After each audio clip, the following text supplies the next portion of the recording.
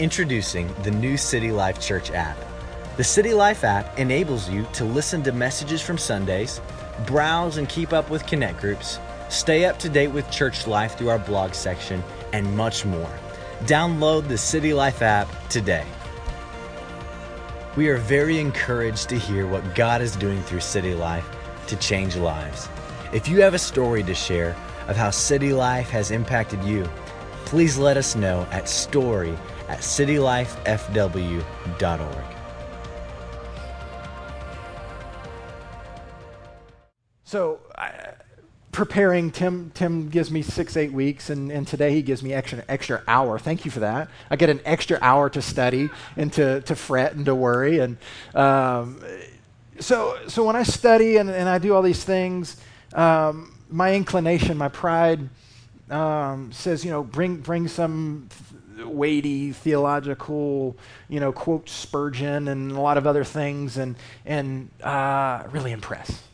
That's what I want to do, right? Fix my hair, I didn't wear my tight pants. This is as close as it gets, okay? So it is what it is. So that's my inclination, and walking in this morning, I just, what do I, this goodness of God thing, what do I do? And Tim pulls me aside and comes in here and he says, "How you doing?" And I said, "I'm okay." He's like, "Really? I'm just okay standing up here. So what's going on?" It's like, "I don't know. I'm just kind of wrestling a little bit." And he's like, "Okay." It's not just dug deep. And he's like, "Okay, well, I don't want Austin. I don't want your perfection. I want your brokenness. I want what you have, kind of the leftover. I want God to bring the good stuff out of Austin today." So kind of changed up a little bit in the first service of kind of my introduction and all that nonsense I was going to give you. And I want to talk to you about kind of the last 18 months of my life. Psalm 107 it's been something that I've just been saying to myself over and over and over and over. A couple years ago, God asked us to give up everything, move on, start over, and it's been kind of weeping and gnashing of teeth ever since. There's been highs, there's been lows, there's been middle ground. If you work with teenagers that are addicted to substances, it's kind of exhausting. If you work with teenagers, period, it's kind of exhausting. Now add all that other stuff on top of that and put them in a location where they can tear things up. And at times I'm going, "Okay, God, we're killing it. We're doing awesome. We're up and running." And the other times I'm laying in my room in the fetal position going, "Yeah, well, what did I get myself into?" But I found myself reciting this one thing. "God, you are good, and your mercy endures forever. Help me." Kept reminding myself. It was this thing that just kind of kept coming up in my prayer time. I was just telling God, "You are good, and your mercy endures." I didn't have the energy to give thanks yet. I was just saying, "God, you are good, and your mercy endures forever." We have the NIV up there. It says his love endures forever, because I'm sure most of you are going to read from one of those versions. King James says endures forever. So today I want to talk to you about this scripture, about God's goodness. When I was a kid, I didn't have a Bible, didn't go to church, didn't really know anybody that went to church. Just was a kid. I would burn stuff and stay out late and act like a kid. But one thing we did every week, every day, day in and day out, without fail, I would I'd get one of these. If we did not say this prayer, "God is great, God is good, let us thank him for our food." My family had no context of what we were saying to ourselves every day we sat down into a meal. God is great and God is good. That's a huge theological implication to a 10-year-old, right? Yeah. I mean, we're making some big statements about God and what God does over our meal. And so as a 10-year-old, I could not conceptualize, who God was. I didn't have a Bible. I didn't have any examples. Nor could I conceptualize his goodness or how that goodness affected our life. And so today I want to try to connect us to that, because I think sometimes we live that way. We go to church, and when I actually started going to church at about 15, 16, there's this thing that would, if you didn't do it, I was just talking to Jim in the first service, he was like, oh my gosh, that's so funny, because every church service had to end or begin this way. Somebody from the pulpit would go, God is good? All the time. All the time? And so this was the thing. This was what you had to do to begin and end services, and floods of people would come in, and they would participate in this, and then I think we would walk out and go, what did we just do? How did God's goodness affect us? We say it, I think, as a colloquialism over our meals or over in our time, is, oh, God's good. But what does that actually mean to us? Where's the rubber meet the road for that? The reason why I want that to talk to you about that today is I think the more that we increase our knowledge of His goodness, the more able we are to, for lack of a better word, play the game, to be a believer, to be a follower, to have something. There's no use to have a bunch of tools and not be able to access them, right? So the more we cognitively know, the better off that we are, right? Yeah. Okay. Aw. See, I wasn't nervous about preaching today until that little guy walked in. Like, I was like, oh, you people, you'll get it. But him, like, man, I don't want to mess that one up. Before we can start talking about God's goodness, I think we have to understand this big word. It's called God's immutability. Immutability. The first service I talked about, that Progressive commercial with Flo, where she's standing at that fancy door and she's like saying onomatopoeia. She's throwing out these like big fancy words to try to get the passcode. Everybody seen it? Okay, so let's go. Flo could use this word, immutability. So what is the immutability of God? The immutability of God is an attribute that God is unchanging in His character, His will, and His covenant promises. So if you look at old theological literature, the Westminster Shorter Catechism says that God is a spirit whose being, wisdom, power, holiness, justice, goodness, and truth are infinite, eternal, and unchangeable. Those things do not change. So I think we first have to understand God's immutability, or His inability to change, before we can understand God's goodness. Because if we begin to say God is good all the time, God is good, but we don't understand His immutability, we think God changes. Because you and I have relationships that change day in and day out. I build relationships, and they fail. People get married, and then they get divorced. We invest in things, and the investment blows up. So you and I understand life in a very temporal way. We don't understand life in an eternal way. I mean, we live in a microwave society where we can buy something and then 3 seconds later put it in a microwave, and then we can fulfill ourselves. We don't feel good, so we go to the store, we open up a bottle, we put it in our mouth, and we change. And so you and I don't experience kind of this long-term eternal thing unless we're very purposeful about it, unless we think about the eternity that's really set in front of us. And so for us to really understand God's unchanging, or God's goodness, we have to understand that He doesn't change. He doesn't change when our mom gets cancer. Doesn't change when my brother dies. Doesn't change when a dad begins to battle with Alzheimer's. God doesn't change when somebody straps a bomb to their chest and walks into the mall. Doesn't change when their rent's due. Doesn't change. Come on, somebody help me. Yeah. Okay. Yeah. It's not a podcast. Come on.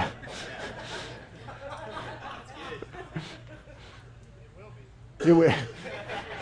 The first service was better, so let's use that one. You and I experience change in life, and it's hard for us to conceptualize God's goodness. So we have to understand, we have to get into our head. James says it this way. It says, do not be deceived in chapter 1. Do not be deceived, my dear brothers. Every good gift and every perfect gift is from above, coming down from the Father of lights, whom there is no variation, shadow, or due to change. We always focus on the gift. We always want to look at, okay, what's the gift? What's the gift? How does God benefit me? But I want us to look at that differently. I want to look at God's unchanging characteristic. He doesn't change. And because he doesn't change, we get the first part of that verse. He gives us good gifts. So what is this goodness of God? The goodness of God is classified as one of God's attributes. So if I look at Colby and I say, hey, Colby, you're funny. I look at somebody else and say, wow, you're really a real person. You know, like, not like, I don't know. But that person that always brings the levity to the group. They're going to cry first, or they're going to be emotional first, or whatever. Those are qualities that you and I possess. They change. Colby may go into a situation and be lonesome, and be down, and not be funny. Everybody's going, yes. No, just kidding. That's why you don't sit right there. God's goodness is one of those things that describes his character. One of the things the big three that we always look at is omnipotence, omniscience, what I like to say sometimes, omniscience, or is omnipresent. So God is everywhere, all times, knows what's going on. Okay, here's what's cool about God's goodness. As you think about a wheel, these little spokes of God's character, his omniscience, his omnipotence, his love, his kindness, his goodness, all of his attributes are kind of tied to this one little centerpiece, and God's goodness is kind of the thing that encompasses them all. Because think about this. Do we really want a God to know everything about us who's not good? Do we want a God to follow us around all day long and go before us, make a way for us, and his character not be good? So when we think about all those things that God gives us, all that the fruit on our tree is encompassed or is grounded by, A, God's inability to change, and B, by his goodness. And so when we get to know God's goodness, we can better serve him. My wife and I have this kind of little fun thing. We look through pictures in life and we go, oh, we were just a little in love. We're just a little in love. Because 10 years ago, I really didn't know her that much. Now I know everything about her. Everything. Right? And in 25 years, we're going to look back and we're going to be sitting on our front porch and we're going to go, oh, in our 30s, we were just a little in love.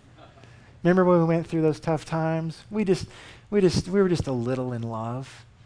And so I want, as we grow as believers, as you kind of start ticking away the years of following Christ, you look back and go, oh, I was just a little in love with Jesus.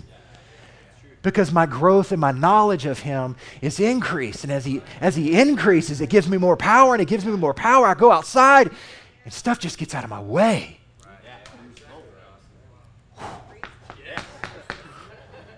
Somebody hear that? When he increases in me, stuff gets out of my way. What is it, Magneto and the Avengers or whatever, just kind of goes.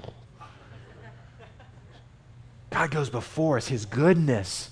I want to look at three things today. Without, we have this attribute of Colby's really, really funny, and Colby never said anything. He wouldn't breathe life in any party. I have this shed full of tools, full of woodworking tools, probably thousands of dollars over the years just accumulated. Hand tools and big tools and little tools. They're all sitting in a shed right now with a padlock on them. They have no value to me. They don't bring me life. I used to make pens for people. They don't bring other people life. And so if God's goodness is just shelved, if all we do with God's goodness is every once in a while and say, God is good, what are we doing? We want to take that power and we want to walk out those doors and we want to influence our culture. So I want to look at three ways today that God's goodness benefits our lives or helps us influence the people we come in contact or our own lives. First one is God is our protector. Second one I want to look at is God is our provider. And the third is God is our peacemaker. Now I just narrowed three down and I gave them to you in palatable P's that you could take home with you. We could do a 16-week series on God's goodness and we could talk about it, but I got 20 minutes left or whatnot to talk to you about these three. Okay?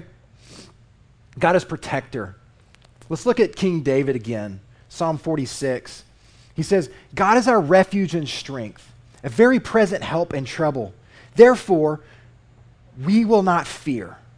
Though the earth gives way, though the mountains be moved into the heart of the sea, though its waters roar and foam, through the mountains, or though the mountains tremble at its swelling, there's a river whose streams make glad the city of God, the holy habitation of the Most High. God is in the midst of her.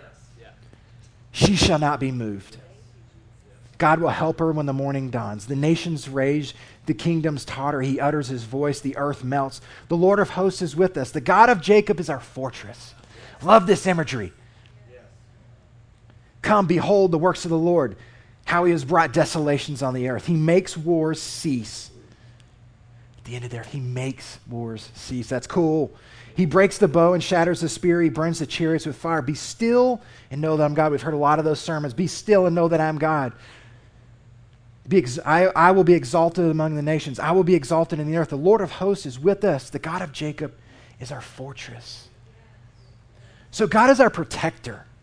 He has carved this little spot in the side of the mountain away for us. So David, I can see David just talking to his people. They've got their knives and their spears and their swords and they're ready for battle. And it's this gladiator scene. He says, God is our refuge. Go into battle and kill somebody.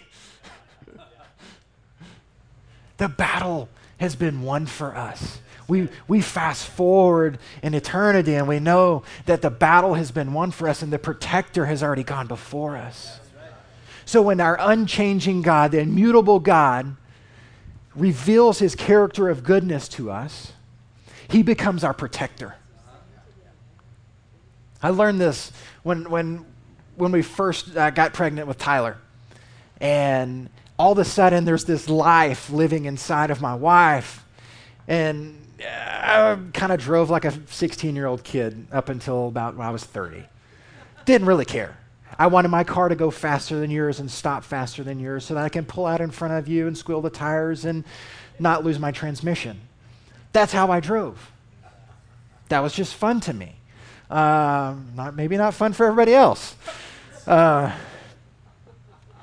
something changed in me when I became just a father, wasn't even in the air yet. I changed my driving. People have been trying to get me to slow down for years and years and years. But when a father said, oh, that's my baby, instantly this protection thing rises up within me. Any one of you want to touch my kid? Try. Right? I will be there in an instant. I will be there to pick up Tyler and Micah and Emma, and I will protect them with my life. I don't care what is in front of me. My flesh, my goodness, is to protect. How much more is our infinite God, the Alpha and Omega, the beginning, the end, the everlasting, the King of Kings, the Lord of Lords, the one who just sits up there and creates everything with his voice? How much more does he protect us? So God's unchanging nature, his immutability, his goodness protects us. Let's look at how God provides for us. Matthew chapter 20, we get this story of this kind of wealthy winery owner. Comes into the market and he says, hey, you three fellas, you want to work today? Cool. Good, it's $1. Work all day long. Comes back a couple hours later. And he says, oh, there's a couple other guys standing over there. Do you guys want to work today? Cool, it's $1. They get in the truck and they haul off. Then he gets there probably about 1 o'clock, 2 o'clock in the afternoon, and he looks at all the millennials and he says, you guys had enough coffee? You want to go to work? And like, oh, yeah, dude. That was the LA version. They say, yeah, we'll go work. How much is it? $1. Cool. And then the really entrepreneurial guys are still sitting there about 3 or 4 in the afternoon. He comes back in and says, guys, you're still not working. What's the deal? Oh, we haven't been picked up yet. Well, do you want to work? Oh, yeah. Okay, cool. It's $1. And so they work all day. Everybody works their own shift. And the guy comes back and he says, okay, it's time for money. And the first group gets their $1. The second group gets their $1. The third group gets their $1. And the fourth group gets their $1. And the first group is like, the last group's like, yeah, I got my $1. I only worked 3 hours. The first group's like, really? I worked all day long. I got a sunburn. My back hurts. My hands are bleeding. And I get $1? Yeah. because that's what you signed up for. Look at it, what it says in verse 14. It says, take what belongs to you and go. I choose to give to the last worker as I give to you. Am I not allowed to choose with what belongs to me? Or do you begrudge my generosity? So the last will be first and the first will be last. I know he's talking about eternity here, but I want to talk about God as provider because he doesn't change. If he can provide eternity to us, he can provide some other things along the way, right? Okay? So he doesn't change. Out of his goodness, he provides for us. And what he provides for us is exactly what we need when we sign up for the job. And so why do I freak out? Every month, every 2 weeks when payroll is due, and I'm looking at the balance sheet and I'm going, how on earth am I going to do that? And I look at the thousands of dollars of plumbing that we've had to repair this month and I go, that throws everything off. How in the world am I going to do that? You see the issue here? There's a pronoun. That's kind of messed up. How in the world is he going to do that? How in the world is the provider going to do that? So when I believe that my goodness is going to solve a problem, it's not. It's not at all. Because my unchanging God, who out of his goodness prophesied over us a couple months ago, and he said, guess what? You're exactly where I want you to be. It's going to go really, really fast. And I'm going to give you everything that you need. We have it written down. I have it posted beside my desk, and every time that thing comes through, this guy thinks he's going to be the provider. Somebody today needs to access the unchanging God, rely on his goodness, and says, for you are good, and your mercy endures forever. So when I begin to fret, this verse is just radiates in my head. It's the only thing I can pray sometimes is, God, thank you. I don't want to because I know what that bill says. Thank you because you're good, and I know your mercy endures. Because if this all goes away, that's what I'm going to stand on. That's what's going to be everlasting for me.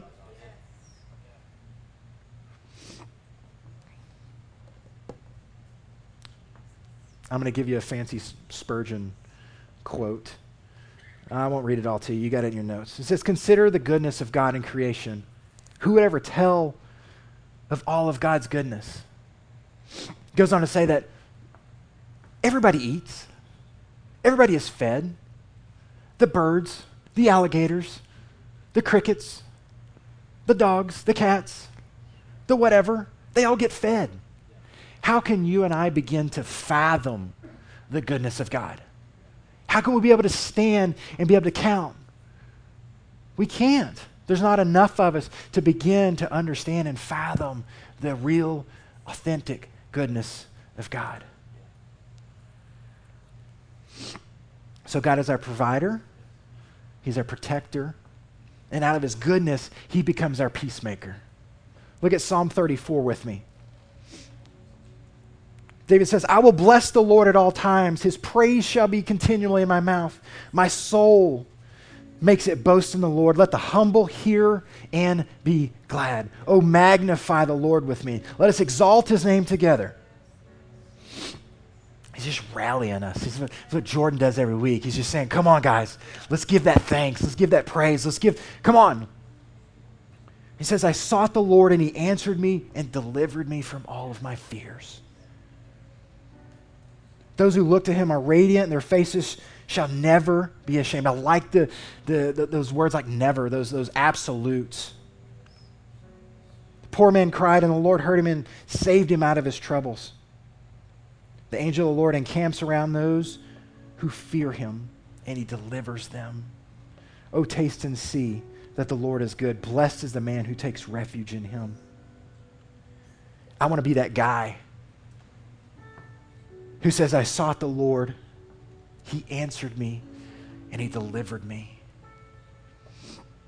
I don't want to be the guy who wakes up and says, man, I'm depressed. Man, I'm worried. Man, I just don't know. I want to be the guy who Access is the knowledge that he's put in my head. David says, I've hid his word in my heart so I might not sin against you.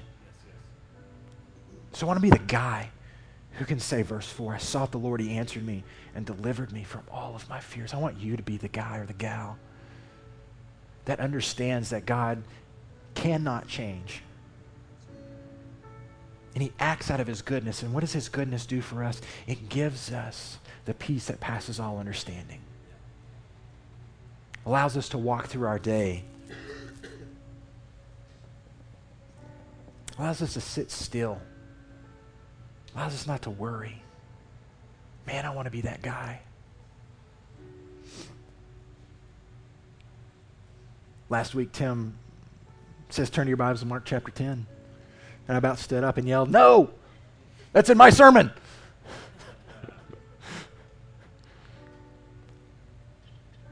It was before he talked about it last week. So hopefully you'll remember or not remember what he talked about.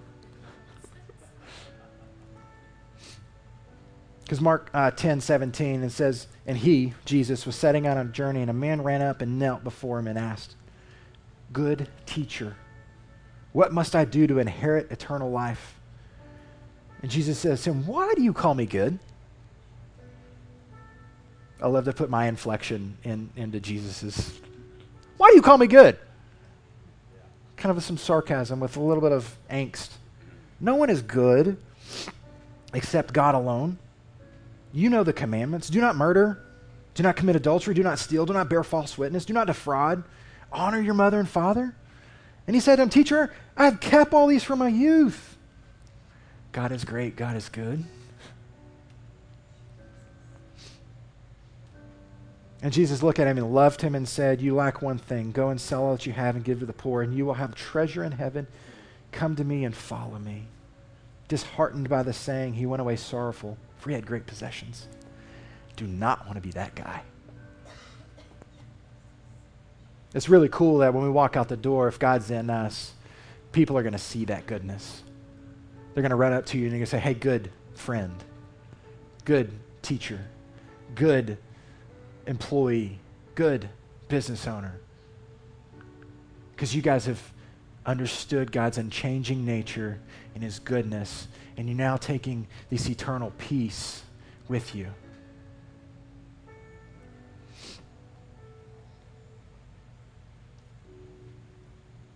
See, when we think about our goodness, God can't be protector. When I stand in the gap for my family, I'm just a dude. I'll take bullets all day long, but it's not going to do anything. When I stand in the gap for my family financially, and I go to work every day and I grind, doesn't matter. 14, 16, whatever hour days that you want to work, doesn't matter, because I'm not the provider. When I come to my family and I want everybody to calm down and I hand out Xanax to everyone. I do substance abuse treatment, so I can say stuff like that. They don't calm down because I'm not the peacemaker. I have to allow God. We have to allow God to be the peacemaker. We have to allow God to be the provider. We have to allow God to be our protector. And so to finish all this up, I want to bring back together Psalm 107, verse 1. It says, give thanks to the Lord, for he is good and his mercy endures forever. God's goodness calls us to repentance, calls us to change. Repentance means turning away from. So his goodness, his unchanging nature calls us to do something different in our life. To give up that thing that we love the most, that one thing that sits on the throne of our heart. His goodness is compelling us to trade that in.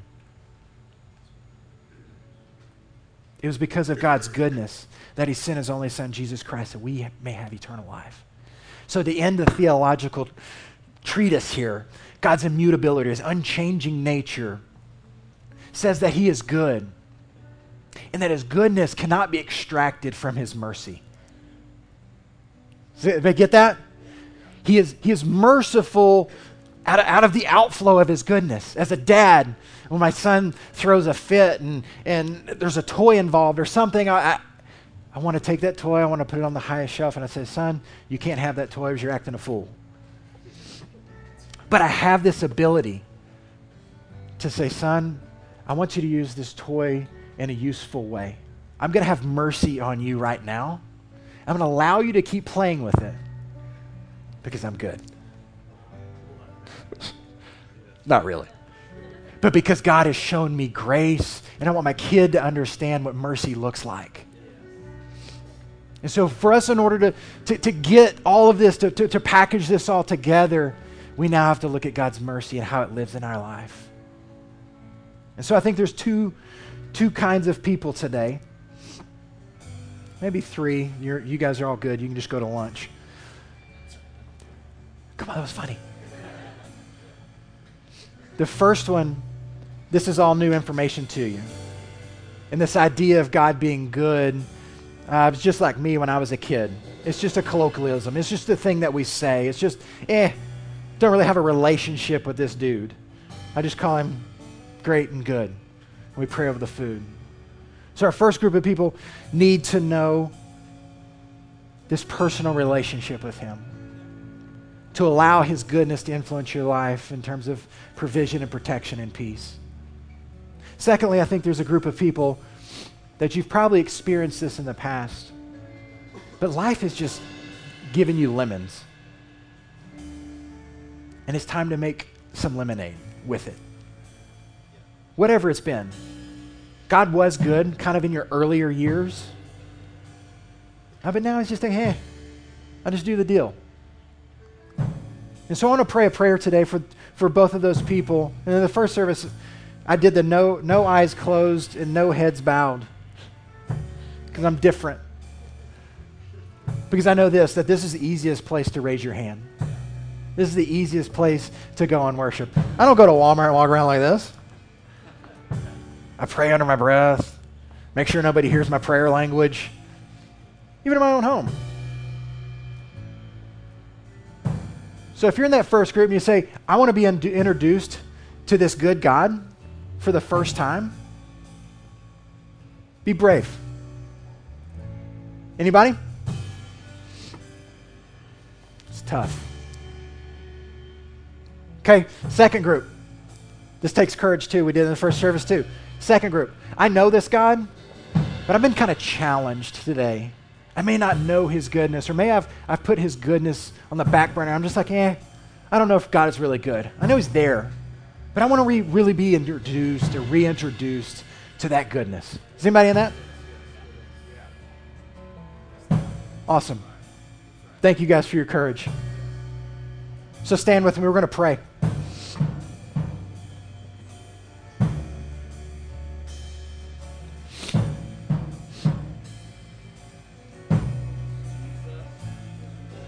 God, you're so good. And your mercy endures forever. Thank you, God, that nobody can stand up against you. Thank you so much that every time we come to you, you're available and you're ready to meet our needs. That you're standing there with your hands out saying, I got you. And so today, God, those that are in the room that have known you and have just kind of shrugged their shoulders at your goodness, or maybe not really wanting to trust that again, I ask you, God, to flood them right now. I ask you to consume them right now, Father. God, just impute your goodness to them. Show up in their life today.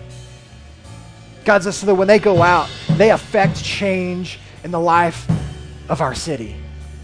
That they affect change in the lives of their homes and their schools and their jobs and their comings and goings, God. God, and we will give you the honor and we'll give you the praise and we'll give you thanks, God. We give you thanks for you are good. You are good. And your mercy endures forever. Amen. Say that with me before we leave. You are good. And your mercy endures forever. Thank you, guys. City Life is able to continue making Jesus known through the consistent investments of many. And if you would like to invest financially into the vision, you can do so at citylifefw.org. Simply select the giving option that works best for you. Thank you for listening to this week's message from City Life Church. You can stay connected through Twitter, Instagram, and Facebook. And we look forward to seeing you on Sunday.